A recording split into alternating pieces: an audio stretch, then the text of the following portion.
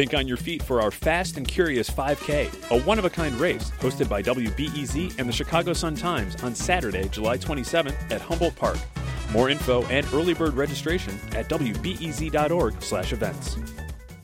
I'm Sasha Ann Simons, and this is Reset. Have you been following the January 6th committee hearings? They started Thursday night in prime time when more than 20 million people tuned in on TV, around the same number of people who watch big televised events like Sunday Night Football. The hearings continued Monday morning, focusing on Donald Trump's big lie, the lie that the 2020 presidential election was stolen. We'll tell the story of how Donald Trump lost an election and knew he lost an election, and as a result of his loss, decided to wage an attack on our democracy. One of the standout moments came when former Attorney General Bill Barr explained that Trump believed certain voting machines had been rigged, despite there being no evidence. I was somewhat demoralized because I thought, boy, if he really believes this stuff, he's become detached from reality. Day two was a little different than expected. Former Trump campaign chief Bill Stepien was supposed to be a key witness, but he had to cancel after his wife went into labor before the hearing. Now that's a good excuse. Robert Pape, who's University of Chicago political science professor, and Tom Makaitis, DePaul University historian, broke down day two for us. The first witness called was former Fox News political editor Chris Stirewalt. Democrat Zoe Lofgren of California asked him about a so-called red mirage. Could you explain what a red mirage is? I think this is a phenomenon we've seen, over many years now, that for whatever reason that I'm not, maybe Bob can answer this more than me, Republicans tend to vote more frequently in person, while Democrats make greater use of mail-in ballots. Now, this may have something to do with their work schedules, their family circumstances, whatever. But what it creates is an unnatural blip or an inaccurate blip early in the evening, where as the actual tally votes are counted first, the ones cast on the day of, you see, an over-reporting or a reporting of the Republican candidate being far ahead. And then as the night progresses, you will see they will move to the mail-in ballots. I meant to say mail-in, not write-in. The mail-in ballots, the absentee ballots, and so on. And that number will correct, which is why there isn't a rush on the part of the networks to proclaim anybody the winner. Well, in this case, however, what Rudy Giuliani apparently advised the president, as did some others, that he should just go to the microphone, declare he won, and demand that the vote counting stop, because they knew perfectly well that the mail-in votes would, in fact, favor the Democrats, just based on statistical analysis. And again, that isn't my field. And as a result, try to say, they did the same thing. He wanted the same thing done with Dr. Oz in Pennsylvania. Trump said, just go and claim victory because you're ahead. Unfortunately, democracy doesn't work that way. If they're allowed to do that, we've got really serious problems. Yeah. Anything to add, Robert? I think Tom has it just right. The big thing that happened today was not the discussion of the red mirage, but the national review of the lack of evidence of voter fraud. We knew before today's hearing that over 60 cases had failed to find fraud. Well, we didn't know the details. We didn't know how much Trump's inner circle was investigating and looking for that evidence, including Barr and his deputies. And that is what the real news is today. Today is the first time we've had a true national review of the evidence of voter fraud in the 2020 election, and now we can all see the details of why the courts threw out all those cases. Yeah. Well, in his response, Chris Stirewalt explained that this happens in nearly every presidential election, the red mirage. Yeah. Let's listen. So in every election, certainly a national election, you expect to see the Republican with a lead, but it's not really a lead. When you put together a jigsaw puzzle, it doesn't matter which piece you put in first. It ends up with the same image. So for us, who cares? But that's because no candidate had ever tried to avail themselves of this quirk in the election counting system. we had gone to pains, and I'm proud of the pains we went to make sure that we were informing viewers that this was going to happen, because the Trump campaign and the president had made it clear that they were going to try to exploit this anomaly. Tom, your impression of his response? Yeah, it is undeniably clear. What I kept finding myself asking as this unfolded is, are we talking about a man who developed the big lie as a calculated, cynical strategy to overturn the election? Or are we talking about somebody who's delusional, who genuinely believes this? And then I don't know what that does to proving conspiracy. I think the one thing to me that I would add to Bob's excellent summary of what we learned today is that how much money Trump made over this. And I think the thing to me that I thought was a bit of a very revealing moment was when they said people were being told this money is going to be used to challenge the results of the election, but instead it went into a political action committee for the president. That really seems like willful deception. Now, I'm not a lawyer. I can't say that. But if that's the case, it really does seem to support the argument that he knew that what he was fomenting was, in fact, a lie. And commentators have said throughout that from the very opening, particularly by Liz Cheney, it sounds like a prosecutor laying out a case for indictment. And then that, I think, is interesting as well. Yeah. Well, since Bill Stepien, who's Trump's campaign chief, wasn't able to join today's hearing, the committee did pivot and showed a video of taped testimony. The committee questioned Stepien about what he told Trump to expect from early votes and how that might shift throughout the night. What do you make of what Stepien had to say there, Tom?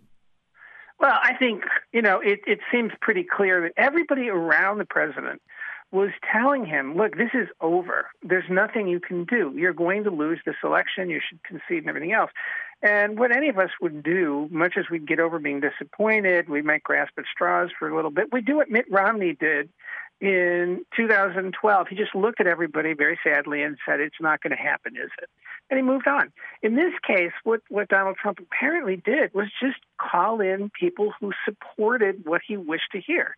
And that would be the pattern all the way down to January 6th. And I feel like, and Bob and I both know we were on WBEZ right after the election, warning everybody that something like January 6th would probably happen. I wish we had been wrong, but I think that's the reality.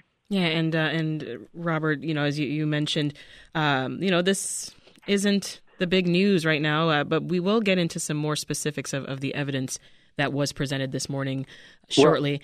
Go ahead. Right. What I think is important to understand is that, as Liz Cheney explained last Thursday, the committee's goal is to prove that Trump intended to overthrow the government. Well, as part of the case to prove that Trump intended to overthrow the government, it's crucial that the committee prove that Trump knew he had no evidence, no corroborated evidence that he won. Otherwise, he's not overthrowing the government, you see. Yeah. So today is a crucial step in the committee's evidence that Donald Trump intended to overthrow the government. So it may seem to the public that we're reviewing some old ground and so forth. It's important to understand the committee's target for this evidence is the Department of Justice. They're not trying to win in the court of public opinion. They're trying to prove a legal case that Donald Trump intended to overthrow the government. And it's crucial then to prove that he knew he had no evidence that he won. To that end, in a taped deposition, former U.S. Attorney General William Barr expressed that voter fraud claims from Trump were concerning. Let's hear a bit of that. And the statements were made very conclusory, like, these machines were designed to, engage in fraud or something to that effect. But I didn't see any supporting information for it. And I was somewhat demoralized because I thought, boy, if he really believes this stuff, he has, lost contact with he's become detached from reality. So this is Barr's first public denouncement of Trump. In fact, earlier this year, he said that he would vote for Trump again. So what do you make of this turn, Robert? Well, this is devastating for Trump because, again, going back to the legal case the committee intends to show that Trump intended to overthrow the government. This means when Trump is putting pressure on Pence to reject the slates of electors on January 6th, he has no basis in evidence to believe he actually won, and therefore his intent is to overthrow the government, while Barr is showing the details of the extent to which Trump's own Department of Justice looked into these and then reports directly to Trump that there is no there. This means this is devastating here, and the Department of Justice is going to have to take this very seriously. This is the first real evidence along the train that Trump intended to overthrow the government. Now, the committee called 3 witnesses on a panel to respond to allegations brought before courts of voter fraud. They were Benjamin Ginsburg, a Republican election lawyer, former U.S. Attorney Byung J. Pak, and Al Schmidt, a former Philadelphia City Commissioner. So, Tom, what did we learn from them, and what do you make of their testimonies? Well, this lends, incredible credibility to what the panel's saying, because these were not, these were not liberal-leaning lawyers brought in to support an ideological position. I mean, one had been involved in the Supreme Court case, Gore v. Bush, that ended up helping to decide the 2000 election. So you could hardly accuse him of somehow leaning left. But all of them said, how in some cases these lawsuits ranged from, very minor, almost trivial to almost frivolous. And again, I stress I'm not a lawyer, legal expert in terms of assessing that. But I think the thing is that it was clear that, in fact, in some cases, these suits were met with the door with a decision. Just to add to what Bob said, I think he's absolutely right about aiming at the Justice Department, but I think the emotional impact, and I've been immersed in the details of this from the get-go, and I still find it incredibly powerful to see all of this laid out together in such a compelling and, I think, as Bob said, damning sort of way. Here's a clip from B.J. Pak responding to claims about suitcases full of ballots. But in actuality, in review of the entire video, it showed that was actually an official ballot box that was kept underneath the tables. And then we saw them pack up because the announcement that they thought they were done for the night. And then once the announcement was made that you should continue counting, they brought the ballot box back out and they continued to count. Now here's Al Schmidt responding to Giuliani's claims that 8,000 dead people voted in Philadelphia. Not only was there not evidence of 8,000 dead voters voting in Pennsylvania, there wasn't evidence of 8. We took seriously every case that was referred to us, no matter how fantastical, no matter how absurd, and took every one of those seriously, including these. What are your thoughts, Robert? Well, these are 3 or 4 specific cases that the committee goes in detail to refute the evidence. And they're not just cases that are kind of picked out of the air. If we would go back and read and look at Donald Trump's speech on January 6th, he went through state after state, and these are some of the key allegations that he said in front of the crowd proved that there was voter fraud. And what the committee is doing is they are setting this up so that what they're doing is showing that before January 6th, Donald Trump knew that there was no evidence supporting these allegations, so that when he goes to actually say these on January 6th, this is showing his intent to overthrow the government in detail, because they will connect up to the January 6th speech. So this is, it's, riveting television, of course, but for the legal case, this is really devastating for Trump. The only thing I have to raise, though, Bob, is when you say he knew, I think at some point he really has gone over the edge and convinced himself that these lies are the truth, because we're living in a world, for a large section of the electorate, the truth is not what's objectifiably verifiable, but what the leader says truth is. Now, that's the definition of fascism. But I found myself scratching my head back and forth throughout this whole thing. He sounds like he genuinely believed the lies and was impervious to any decision. And he explained away every court decision as being somehow not fair. And I don't know. Does he believe this, or is he really just playing a very clever and cynical game? Yeah. Well, since it formed, this January 6th committee has had trouble getting Republican lawmakers to cooperate. The committee resorted to issuing subpoenas for 5 GOP lawmakers in the House of Representatives. Tom, can you just explain the historic nature of these subpoenas? Well, of course. I mean, I'm not aware of a case in which that has happened in the past where they've literally subpoenaed members of their own body. But what I think is really telling here is the comment Liz Cheney made on the primetime televised hearing, the first one, that she named one individual and said there were several others who sought a pardon from President Trump, because of what happened on January 6th. That's, I think, to me, a bit of a bombshell, because it really suggests that they had implicated themselves to a degree which was criminal. Why else would you ask for a pardon?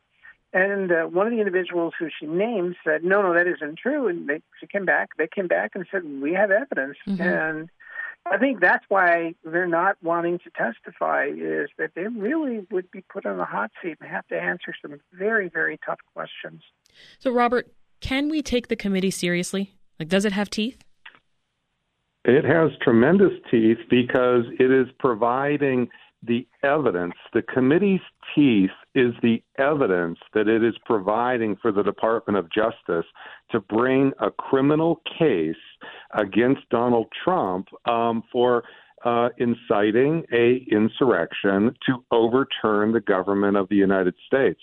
This is an amazing thing that we are watching in front of us that's unfolding, because what we're seeing is not a trial unfolding. We're not seeing prosecutor and defense. What we're seeing is the evidence here for the prosecution being developed by a committee, and that is incredibly compelling, and it's going to put tremendous pressure on the Department of Justice here in the fall to bring criminal charges against a former president. Now, that itself is going to become a political bombshell, right, but it is going to be extremely difficult to duck that once this evidence, if the committee continues at this pace, it will be virtually impossible for the Department of Justice to avoid bringing those charges. We've been speaking with Robert Pate, professor of political science at the University of Chicago, and DePaul University historian Tom Mockaitis. Thank you both for your time. As the January 6th hearings continue, we are hearing a lot about the big lie. But how many Republican voters in Illinois still believe that the election was stolen? Well, a new Chicago Sun-Times WBEZ poll finds more than 2/3 of likely Republican voters in Illinois think Trump actually won the 2020 race. WBEZ state politics reporter Dave McKinney has the details. So we're curious about these surprise findings, Dave. What was the main takeaway? Well, it seems like the Illinois Republican primary voter in general is still very enamored with Donald Trump. I mean, we've been watching this morning and last week these hearings that the January 6th committee's been having. Mm-hmm. And while the poll was taken ahead of that, the allegations we've known for a while, but they haven't had any kind of bearing or impact on primary voters here. And what we found was that, more than 2/3 of the state's GOP voters thought that Trump actually won the election in 2020. So think about that. Wow. I mean, this information surrounding that false narrative that Trump has put out about the election has actually sunk in with a large percentage of voters here in Illinois on the Republican side. 18% thought that Joe Biden actually won, and another 15% were unsure. So, I mean, again, more proof of that. And nearly 9 out of 10 people still like the combative former president, and they want him to run. 2/3 want him to run again in 2024. Dave, where exactly are these people? Like, where in Illinois is this support coming from? Well, I mean, it's of course, downstate, which historically is a much brighter red color, more Republican density down there than what we typically see in Chicago and the collar counties. But it was also in the collar counties too. Those both regions, among Republican primary voters in both regions, still a high number of support for Donald Trump there. Why does he seem to have a hold on Illinois Republican voters? Well, I mean, I don't know. It's sort of one of those things where a lot of people are getting their news from, certain sources, and what they're hearing maybe on a network like Fox News is really kind of percolating, or there are other places as well. But they have bought hook, line, and sinker this pro-Trump narrative of a stolen election, and the sense of aggrievement. He has sold this to them, and it's almost sort of like he's on The Apprentice again, and able to kind of put this spell on people the way he did with that television show and high ratings. I mean, it's the same kind of principle, So when the survey was conducted, how many people would you say participated altogether?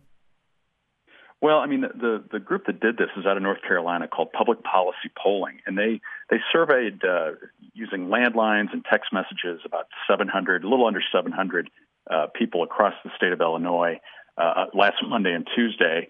And this firm, Public Policy Polling, I mean, they have a bit of a Democratic leaning to them, but at the same time, if you go to the website 538, they're ranked among some of the best polling firms in the country. They're graded about an A-, and I think the number I saw on them was, they call about 80% of the races accurately. So they're a good pollster. You actually spoke with an analyst with the pollster that conducted this survey. I wonder what he made of the findings. Well, for those people who have been paying attention to the Trump endorsements, I mean, he's been quite active in different primaries around the country. And, his batting average, it's kind of middling, I would say. I mean, he missed in Idaho. He missed in Nebraska. This congressman in North Carolina, Madison Cawthorn, he was for him. And so, even though he's been missing on some of these endorsements he's making, what the analyst told me from the pollster was that, the findings that we have here in Illinois, as is true across the country, Donald Trump, can do no wrong. I mean, even if he's swinging and missing and picking candidates, it's not having any impact on his favorability here. I'm just shaking my head. Sorry, Dave. Do you think that it's hard to see that on radio.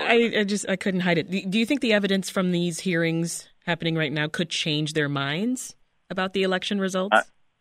Well, you hope people pay attention to what is coming out, but unfortunately, we're kind of in as we all know, I mean, we are so polarized in this country, and I think if people have sort of a baked-in belief system about someone, it's really hard to penetrate that. It's almost like trying to chip away at granite, and that's kind of what my sense is of some of the Republicans we spoke with, that in this poll, that they are committed to Trump come hell or high water. I want to zoom out just a bit here, Dave. Trump's grip on the Republican Party, that's come under question, right? Are we seeing a split happening at all among voters and leaders here in Illinois? Well, I think, there's still, in Illinois, just as is the case across the country, there are still kind of the never Trump people in Illinois, and then the people who are pro-Trump no matter what. And that split, I think, was pretty evident in the poll based on what we saw kind of with the results in the gubernatorial part of this, where, Richard Irvin, the Aurora mayor, being so far behind Darren Bailey, who is more of a Trump-aligned kind of candidate, that I think kind of embodies this idea of a rift in the party, and really the problem for mainstream establishment Republicans is that they seems to be like their influence is gradually waning here, and we'll have to wait until June 28th to see how this election breaks. But if these numbers hold, it's more proof of that. Yeah. Talk more about how these Illinois Republicans view President Biden. Well, I mean, I don't think there's a great surprise in terms of where they're at on Biden. I mean, overwhelmingly, they believe that he's responsible for pretty much everything that's going wrong in America right now, from inflation to everything else. Mm-hmm. Some of the people that we talked to who took this poll believe that Biden was not elected legitimately, as we mentioned earlier, and that he's responsible for inflation and for just everything, as I said, that's going wrong here. So he's not high on anybody's list in this poll. Those answering the poll also said that the largest group victimized by racism and by bigotry is white people. Tell us more about that. Well, I mean, when I first saw that result, I had the same sort of shaking my head kind of thing that you just had. Like, how is that possible? Mm-hmm. But what I think it reflects, roughly a third of the respondents in the poll identified whites as the main people suffering from racism and bigotry. And I think where that comes from is, you've seen this narrative that it's sort of a white grievance ideology that Trump championed when he was in the White House. And we've heard kind of woven into the platform, I guess, of the GOP nationally about, this critical race theory and replacement theory and those kinds of things where whites are just, to this way of thinking are on the way out. And so that was a shocker to me because I just don't, it's hard for me to fathom how, that white people are in any way discriminated against to the tune that we've seen, other groups here. It just, this is the way the Illinois Republican primary voter, or a share of them anyway, seems to think. Yeah. Well, back to this primary later this month. Trump's mostly stayed out of Illinois politics, right, since leaving the White House. But how much influence do you think he's going to have on this election coming up? Sasha, I mean, I think what we're looking for is whether he wades into the gubernatorial primary here and possibly endorses Darren Bailey. The numbers, it almost sort of fits into the Trump playbook, where if he sees a candidate that might align with him ideologically on things, if that person is up in the polls, that maybe it's a thing that he would wade into and then later take credit for the person winning. I think that's something to look for here between now and June 28th. Does Trump put out a statement in support of someone like Darren Bailey, or come to Illinois to do that? He's also gotten involved in a downstate congressional race and formally endorsed downstate Congresswoman Mary Miller, and she's in a pretty pitched Republican primary battle against Rodney Davis, who is also an incumbent Republican.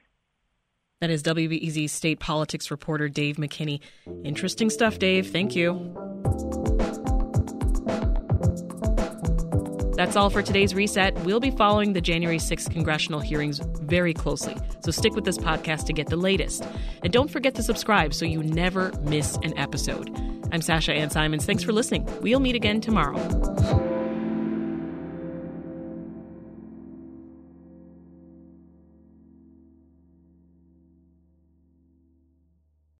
Thanks for listening to the news live on WBEZ and NPR.